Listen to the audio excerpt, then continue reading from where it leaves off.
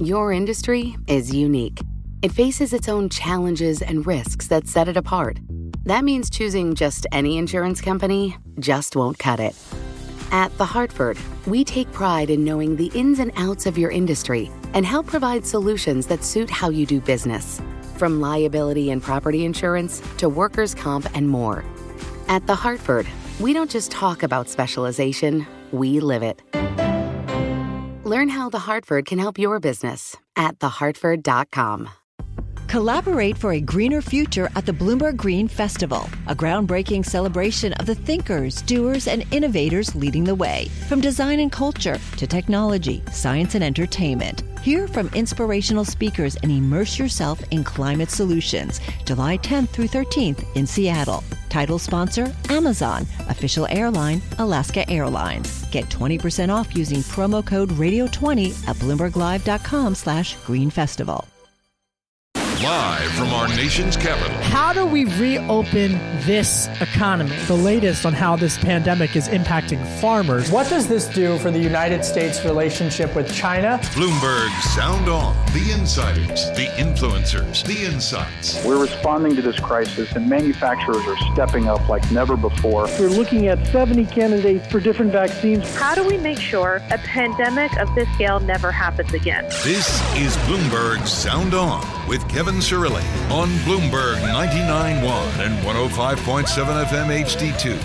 William Barr goes after Beijing. The Attorney General did so by accusing Disney and Apple of being pawns of China, enabling it to amass influence and wealth at the expense of the United States. We will dive into that with our all-star political panel. Rick Davis returns, and Congressman Ken Buck, a Republican representing Colorado's 4th Congressional District. He's got an op-ed out in Newsweek on TikTok. Is the clock ticking on TikTok as it relates to China? You don't want to miss that. And beyond that, an exclusive interview with the governor of Michigan. Earlier today, I spoke with Governor Whitmer, and I asked her about everything. How would a Joe Biden administration impact the key battleground state? I'll play for you that, as well as a conversation I had with our very own Congresswoman, Eleanor Holmes Norton, Washington, D.C. congressional representative who has been thrust into the spotlight given a very intense summer here in the district. A lot to get through. Thanks for joining us. Buckle up. We've got a lots of conversation to be had. Washington, D.C. has been in the national spotlight because of a series of unrest, as well as because of what's been going on with the Washington Redskins. So I caught up with Congresswoman Eleanor Holmes Norton, Washington, D.C.'s very own congressional representative, for a conversation about all of it. Take a listen. I do think that the George Floyd killing has focused people locally on various misgivings, various problems in our country, and it has made it easier for me to focus on some of those in the District of Columbia, statehood at the top of the list. But for example, I have been able to get bills through and to get focus on bills like the Washington football team name. A lot of that comes out of the new focus on whatever in our country is unjust. And so, but let me follow up on this, because on the issue of statehood for Washington, D.C., how do you capitalize or create momentum, Congresswoman, not just in the district, but around the country? Because at a time in which so many Americans are facing so much uncertainty in their own communities, why should they care about Washington, D.C. having the right to be a state? The biggest move toward momentum is, for the first time in 219 years, passing this bill in the House of Representatives. But you are right. Once you pass a bill in the House, you've got a lot of work to do to, one, draw attention of the American people, and two, get it passed in the Senate. There are now over 100 organizations, local and particularly national, that are spreading the word throughout the United States. In fact, if you look at the polls, most people are confused. Many of them think we already have the same rights they have. Many of them see me on the House floor and think, well, that means she's just like everybody else. So there's a lot of confusion that needs to be straightened out, and I think the passage of the bill will help to do that as a starter. And the second thing that's going to help is that according to the polls, they could change, but we're now in July. I'm talking about just a couple of months forward. Those polls show that the Senate is likely to change hands to Democrats, and the president is even in worse trouble than the Senate. All of that means forward motion on D.C. statehood. You are the first female chair of the U.S. Equal Employment Opportunity Commission. So much of the national conversation, Congresswoman, is about how do we not only recover from this pandemic, but how do we rebuild in a way that is actually more equal in the nation's capital, in the district itself? Well, race and race equality have, for the first time in generations, become a national issue. The issue really isn't in the District of Columbia. The District of Columbia is about half black and half white. It's a very progressive district. This is a national issue, and look what it took to make it a national, or for that matter, a local and state issue. It took eyewitness account or eyewitness views of the actual killing of an African American by a white police officer. That has stirred a call for racial equality writ large. And that's what we're seeing now, an intolerance of a kind we've never seen in our country for inequality for Black people. You know, when a couple of weeks ago, right when everything was shut down, I spoke with Virginia Ali, Mrs. Virginia Ali, who is, of course, the co-founder, co-owner of Ben's Chili Bowl, an iconic small business in the district. And I was struck by her historical perspective on the moment that we find ourselves in. And I you know, when you talk to the small businesses in the district, Congresswoman, there are so many concerns that they might have to close down, that these small business loans, that these banks are not going to be able to provide for the small businesses like the ones in the district. Are you concerned about that? And what would your message be to people like Mrs. Virginia Ali, as well as small business owners in the district who are feeling that economic anxiety? Yeah, Virginia Ali is emblematic of small businesses in the District of Columbia. And she has managed to, indeed, and she has managed to keep open when other small businesses have succumbed. And of course, many are succumbing as I speak. Everybody thinks of the District of Columbia, and you can understand why as a federal city, but I'm here to tell them that when it comes to business, we don't have many large businesses. We are a small business town. So whatever determines the fate of small business determines the fate of the district budget and of district residents themselves. That's why I'm very concerned, for example, with the next coronavirus bill, to make sure that small businesses are funded because they are the lifeblood of my own district here in the District of Columbia. And just a final question on the issue of the Washington Redskins. They've announced that they are going to, in fact, be changing their name. Many have said it's about time. What do you think the Washington football team should be renamed? And what do you think it represents that they're in fact going to change it? Well, it's way over time, but it's the latest outcome of the George Floyd revolution, as it were, that everything that speaks or reeks of racism is being examined. Of course, Dan Schneider said he would, quote, never change the name, never has become. Now, we don't know what the name will be, and we don't much care as long as it's a name that doesn't cast racial or other aspersion. We understand he's trying that name out. He's trying to be very careful. He doesn't want to commit the sin twice.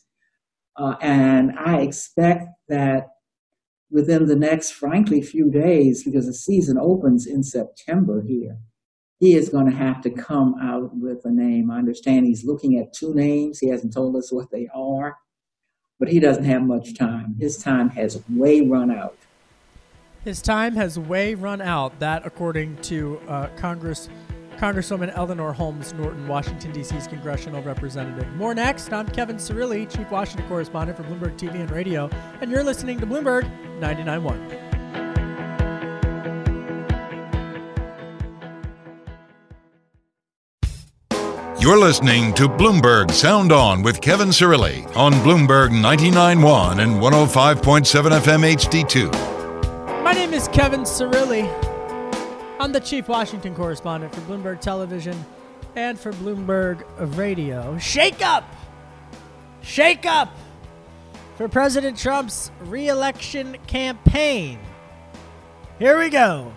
The new Trump campaign manager vows to expose Joe Biden as Brad Parscale transfers powers. Reading now from FoxNews.com. Bill Stepien stepping into the lead place. President Trump's outgoing re-election campaign manager and his successor met Thursday with staffers at the campaign's headquarters in Arlington, Virginia, for a transfer of power type ceremony. Hours later, new campaign manager Bill Stepien said the person he replaced, Brad Parscale, will remain heavily involved. All right, let's talk to a guy who knows a thing or two about campaigns and shakeups. His name is Rick Davis. Rick is a partner at Stonecourt Capital. He's the former campaign manager to John McCain's 2008 presidential campaign, and, of course, a Bloomberg contributor. Rick, the last time I saw you was on the Mini Super Tuesday when they were shutting everything down. You were the last person I interviewed inside in person in the bureau.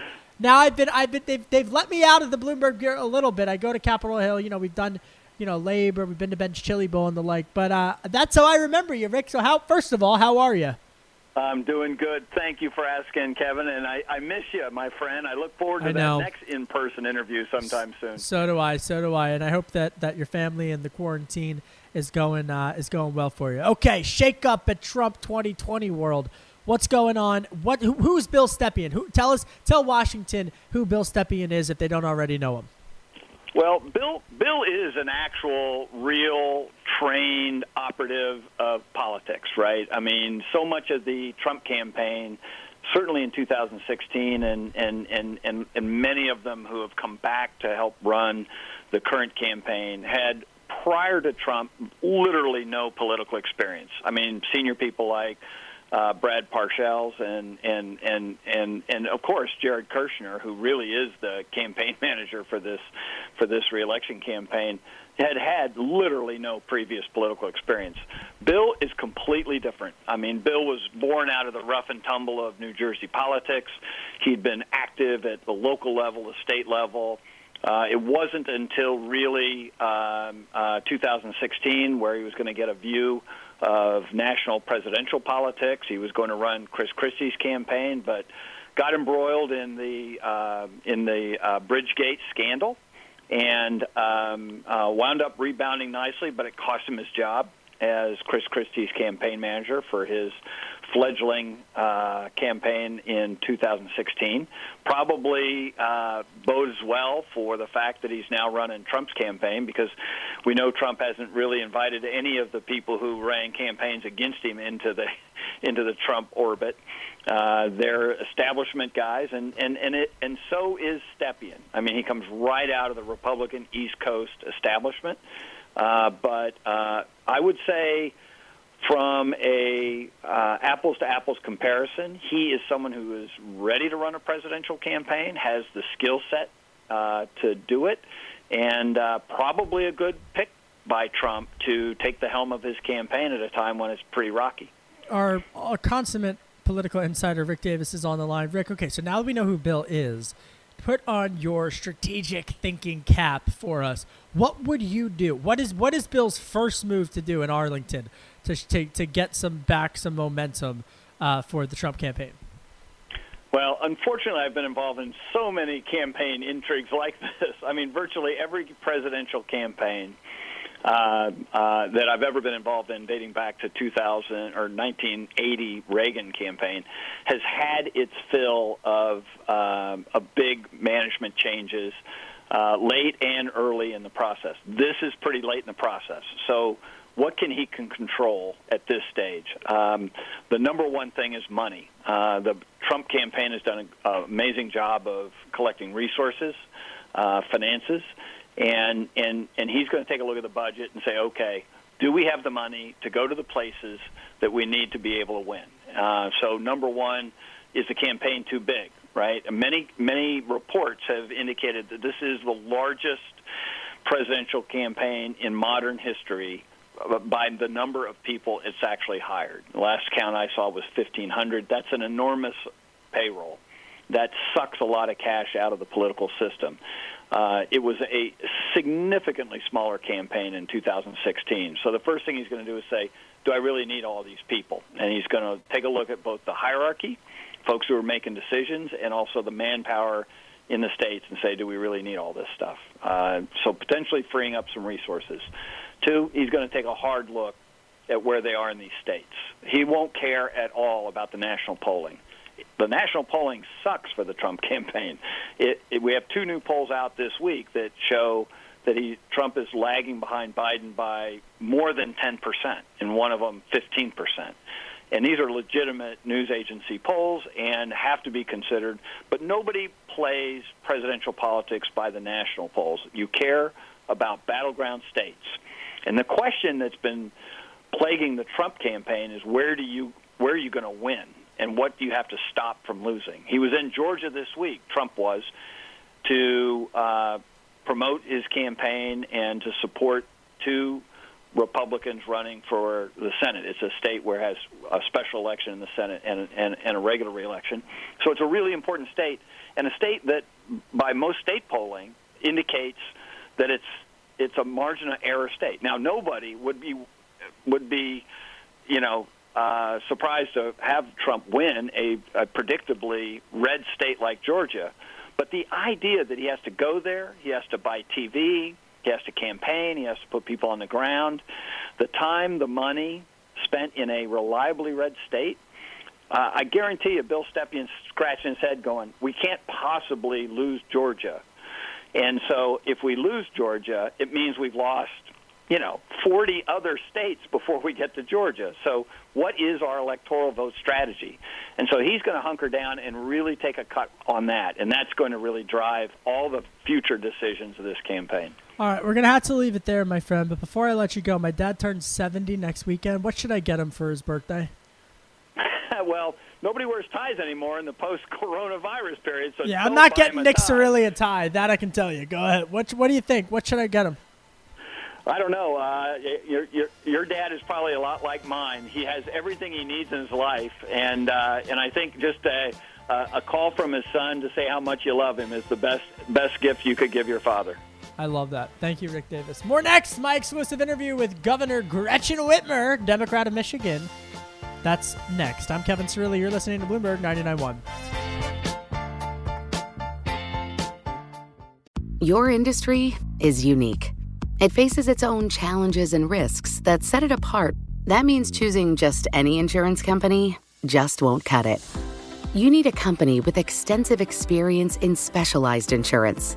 At The Hartford, we take pride in knowing the ins and outs of your industry and helping provide coverage that suits your needs. The Hartford offers insurance solutions that help mid to large-sized businesses like yours effectively manage risk, from liability and property insurance to workers' comp and more. With extensive experience in underwriting, risk engineering services, and claims, The Hartford goes beyond the expected to deliver innovative, customizable solutions and service that your industry, that your business demands. At The Hartford, we don't just talk about specialization, we live it. Learn how The Hartford can help your business at thehartford.com. This is Bloomberg's Sound On with Kevin Cirilli on Bloomberg 99.1 and 105.7 FM HD2. I'm Kevin Cirilli. chief Washington correspondent for Bloomberg Television and for Bloomberg Radio. Battleground Michigan, right? Michigan is a crucial state with regards to for 2020. Joe Biden wants to win it back from Republicans. So earlier today for Bloomberg TV and Radio, I interviewed Governor Gretchen Whitmer, the Democrat, and asked her about what a Biden administration would mean for the economy and the impact on her state. Take a listen to what she told me. When you're talking about smart infrastructure, when you're talking about electrified vehicles and the infrastructure to support them, that's some of the incredible work that is happening here in Detroit, Michigan. And so I think when Joe Biden puts a plan out like the one that he did, we understand that this is about the future of our state, of our country. This is about the strength of our economy. This is about good paying, long-term jobs that are going to raise people out of poverty and into the middle class where they can prosper. And in a time where right now the White House is focused on tearing down their own public health expert and selling Goya beans, this is a man who is really putting out a plan for the future that is thinking about the problems that we're confronting, that have been exposed by COVID-19 and the lack of a strategy. And I think this is precisely what we in Michigan and Americans everywhere are eager to see in our leader. Let me follow up on this because obviously the auto industry is such a crucial sector in your state. And so one of the criticisms that Republicans lob against Democrats is that by going to a different type of energy source that it would cost people jobs. I'm sure that's a concern that you've heard from some of your constituents. How do you answer them? I feel like that's kind of the Republican mantra against green energy. The fact of the matter is there's more jobs that pay well in that sector. And not only is it about those of us who are here and now, but it's about our future, about future generations. This is a moment, I would hope, where we all see that science is important. We need to understand what our behavior has meant to our ability to, ensure that we've got a climate that will sustain generations of Americans in the future and people around the world. This is a reality that we're all confronting, that we're all seeing, and it's time for us to really double down, pay attention to the science, learn, get smarter, and build an economy that is truly sustainable in every way. So meanwhile, the president also frequently talks about trade policies as a key part of his economic vision. Trade policies are so crucial to your state, whether it's USMCA or China and negotiating with China. How would a Biden administration handle not just USMCA, but also negotiating with Xi Jinping in order to make sure that the American worker is put first? Well, Joe Biden is not new to the world stage. Joe Biden understands how to negotiate when you can negotiate and how to draw a strong line when it's about American values and American prosperity and homeland security. That's why I think right now more than ever, we need Joe Biden as our president.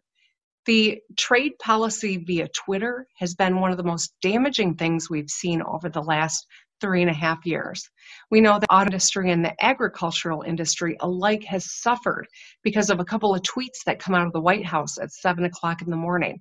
The fact is we need a president who has a long-term, thoughtful strategy about how we pursue making sure that we protect American jobs, American industry, that we draw a hard line when it comes to foreign competition when they are not following the rules, and that we do everything we can to support the American worker. And that's what Joe Biden's always done throughout his career, and that's what he will do as president.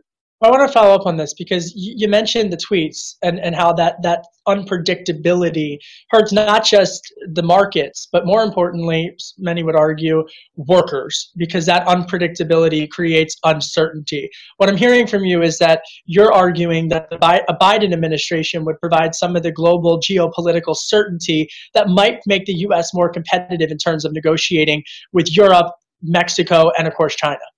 Absolutely. I think that that's what we need right now more than ever, to know that the person in the White House is stable, has a strategic plan understands the implications of each action that they take, and has confidence that at the end of the day, it's all centered around the American worker, the American economy, and our future as Americans and our leadership in the world.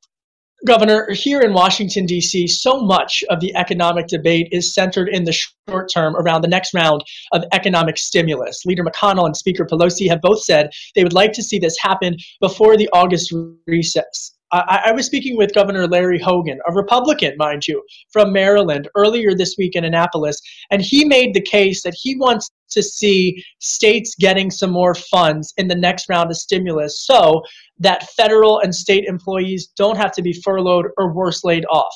Is that something that you two are also advocating for, and why is it important? Absolutely. And Larry Hogan's a great guy. He is the head of the NGA. I'm on the executive board. We've gotten to work very closely with one another. And I think that the strength of our alliance in terms of the nation's governors is that it's Democratic and Republican alike leaders who understand that COVID-19 has ravaged our economies. The only area that we have any discretion over in our budgets are areas that impact public health, public safety, and public education, arguably the three most important investments we need to make as a nation in the middle of a global pandemic. And so getting this fourth supplemental done is critical. And while Larry has been on the front line, advocating for this, and Governor Cuomo and I and Governor DeWine as a part of the NGA, we need to recognize that this is the moment where Congress has to deliver, support the states, give us the flexibility and the resources we need, because it would be a cry and shame if after all of the bungling around COVID-19 and the price that we're all paying, that we didn't have the resources we need to wrap our kids with the supports they need to learn, to address the skills gaps that we have, to ensure that our public safety is not compromised, and certainly not compromising access to health care. These are the things that we're going to do with these types of dollars, and every state in the nation is counting on Congress and the president to get it done. I just got a couple more questions on the issue of education. What do you need to ensure that not just families feel safe sending their kids back to the classroom, but also that teachers feel well protected in the classroom as well? So I'm glad you asked that question. I know we're always focused on the children, but of course we need to focus on the education workforce as well. We've put together a strategic plan depending on what phase of our re-engagement we are in. But all of that depends on the actions of the American people and the Michigan people, obviously here in my state. The more people that mask up now increase the odds that our numbers of COVID-19 are declining, and that we can get our kids safely back in the classroom, and our teachers and our bus drivers and everyone who's a part of that education ecosystem back. But if it's not safe to go back, we shouldn't be forcing the issue. Countries around the world who have re-engaged education are doing so in places where the numbers are decreasing. They're doing so with universal mask wearing and even face shields on top of it in some countries. They don't engage unless those numbers are in control and declining. And right now, across the country, that is not the case. We crushed our curve here in Michigan. We were one of only 2 states on par to ensure we contained COVID-19 at one point, but now our numbers are going up as well. People have been dropping their guard. And while we're in much stronger position than some states, I'm very concerned about this, and this trajectory is absolutely indicative of the fact that there is too many politics around just one simple question about wearing masks. If we mask up, we can get our economy humming, we can get our kids in school, but we've got to get a handle around these COVID-19 numbers, and every one of us has to do our part. We're just a couple of months away from November 3rd, and there's this now debate over whether or not folks should be able and have a right to automatically vote by mail. What have you decided in Michigan, and do you feel that every single citizen who is registered to vote in your state should automatically be given a mail-in ballot? So in Michigan, we changed our constitution in 2018 to make it easier for people to vote from home. We have a wonderful Secretary of State in Jocelyn Benson who has been mailing to people applications for that absentee ballot, both for August and for November. This is Bloomberg Sound On with Kevin Cirilli on Bloomberg 99.1 and 105.7 FM HD2. My name is Kevin Cirilli. I'm the chief Washington correspondent for Bloomberg TV and Radio. Let's pivot now to U.S.-China relations. Did you see this? Because Attorney General William Barr has now decided to go after Beijing. And he did so by accusing Disney and Apple of being pawns of China, I'm reading from the Bloomberg Terminal, enabling it to amass influence and wealth at the expense of the United States. American companies must understand the stakes, Barr said. He also asserted that Beijing is launching hacking attacks to steal coronavirus vaccine research from U.S. companies and universities. This comes just hours after the U.S., UK, and Canada said that Russia was doing the same thing. Barr went on to warn business leaders that they're prime targets for Chinese influence operations. I want to bring in a congressman who knows a thing or two about U.S.-China relations. His name is Congressman Ken Buck, and he is the Republican representing Colorado's 4th District. Congressman, thank you for joining us. Before we get to your Newsweek TikTok op-ed, I do want to get your reaction to Attorney General William Barr, and as well as the assertion that the Chinese are trying to steal vaccination research from the United States and Russia as well.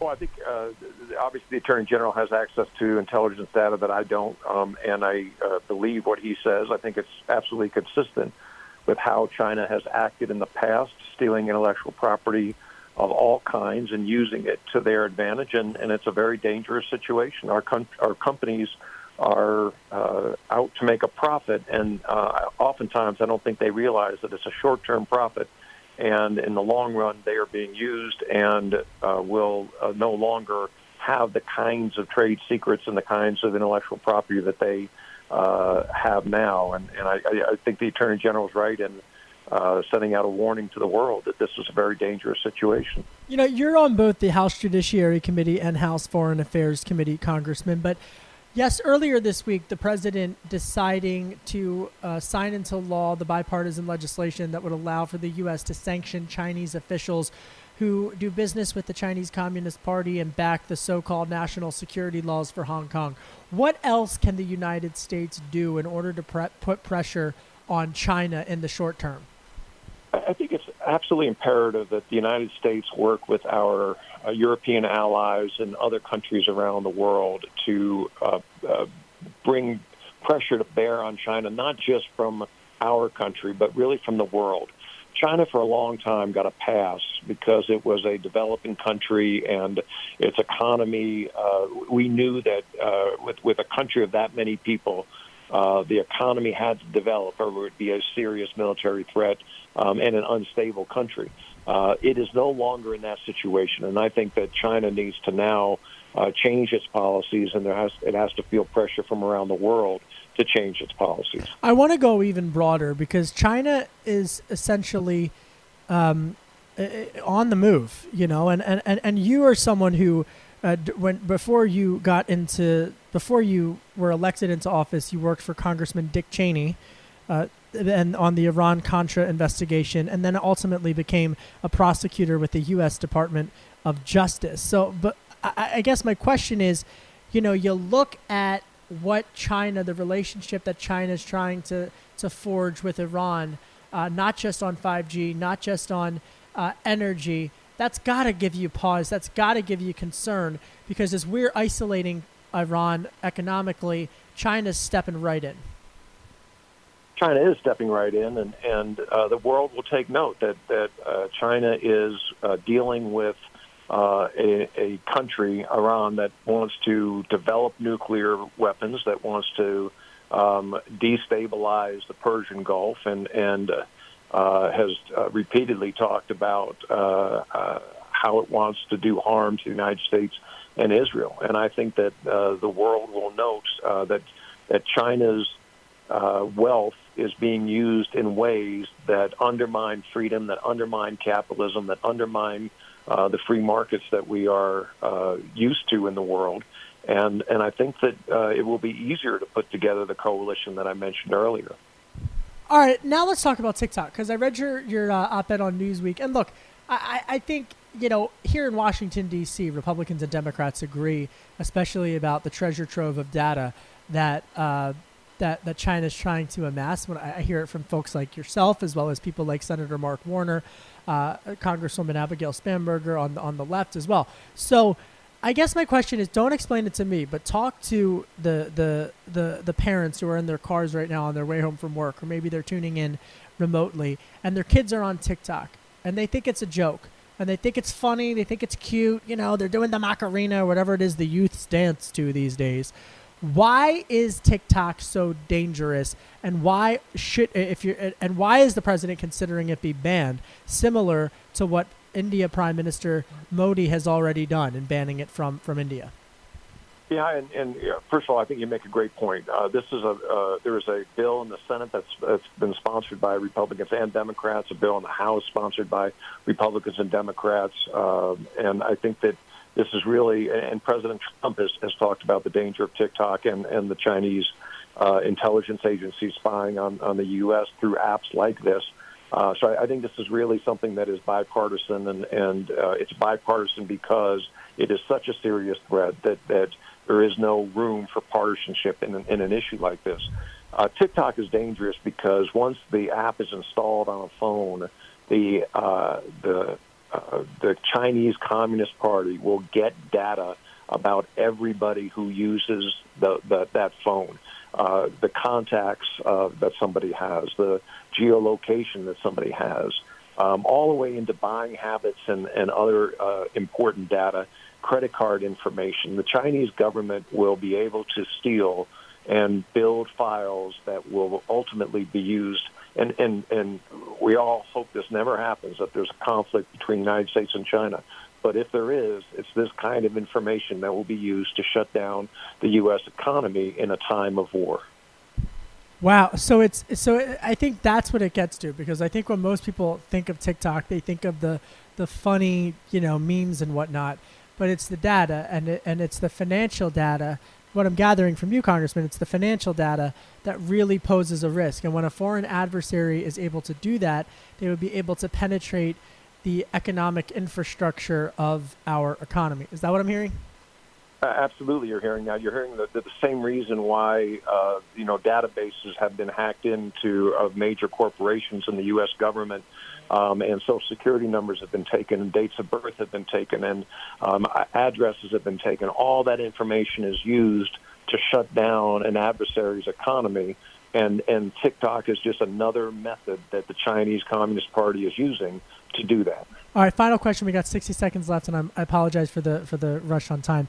But next round of economic stimulus, is there going to be some more money allocated to states? The governors want it. Governor Hogan, Governor Whitmer, both sides of the aisle, they want it. Is it something that conservatives like yourself can get behind, or does there have to be strings attached?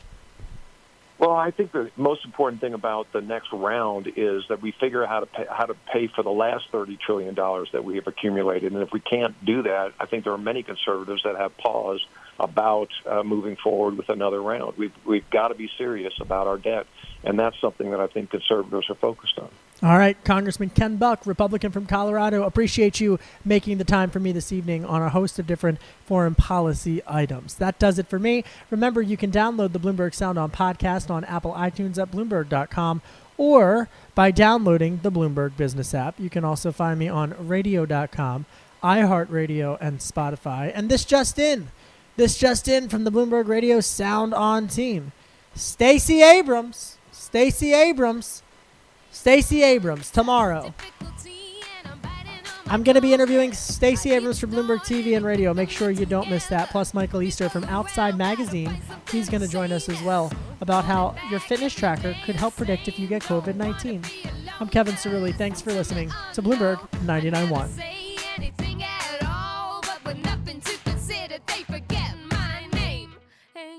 They call me help. They call me Stacey. Your industry is unique.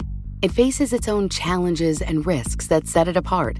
That means choosing just any insurance company just won't cut it. At The Hartford, we take pride in knowing the ins and outs of your industry and help provide solutions that suit how you do business. From liability and property insurance to workers' comp and more. At The Hartford, we don't just talk about specialization, we live it. Learn how The Hartford can help your business at thehartford.com. Collaborate for a greener future at the Bloomberg Green Festival, a groundbreaking celebration of the thinkers, doers, and innovators leading the way. From design and culture to technology, science, and entertainment. Hear from inspirational speakers and immerse yourself in climate solutions. July 10th through 13th in Seattle. Title sponsor, Amazon. Official airline, Alaska Airlines. Get 20% off using promo code radio20 at BloombergLive.com/Green Festival.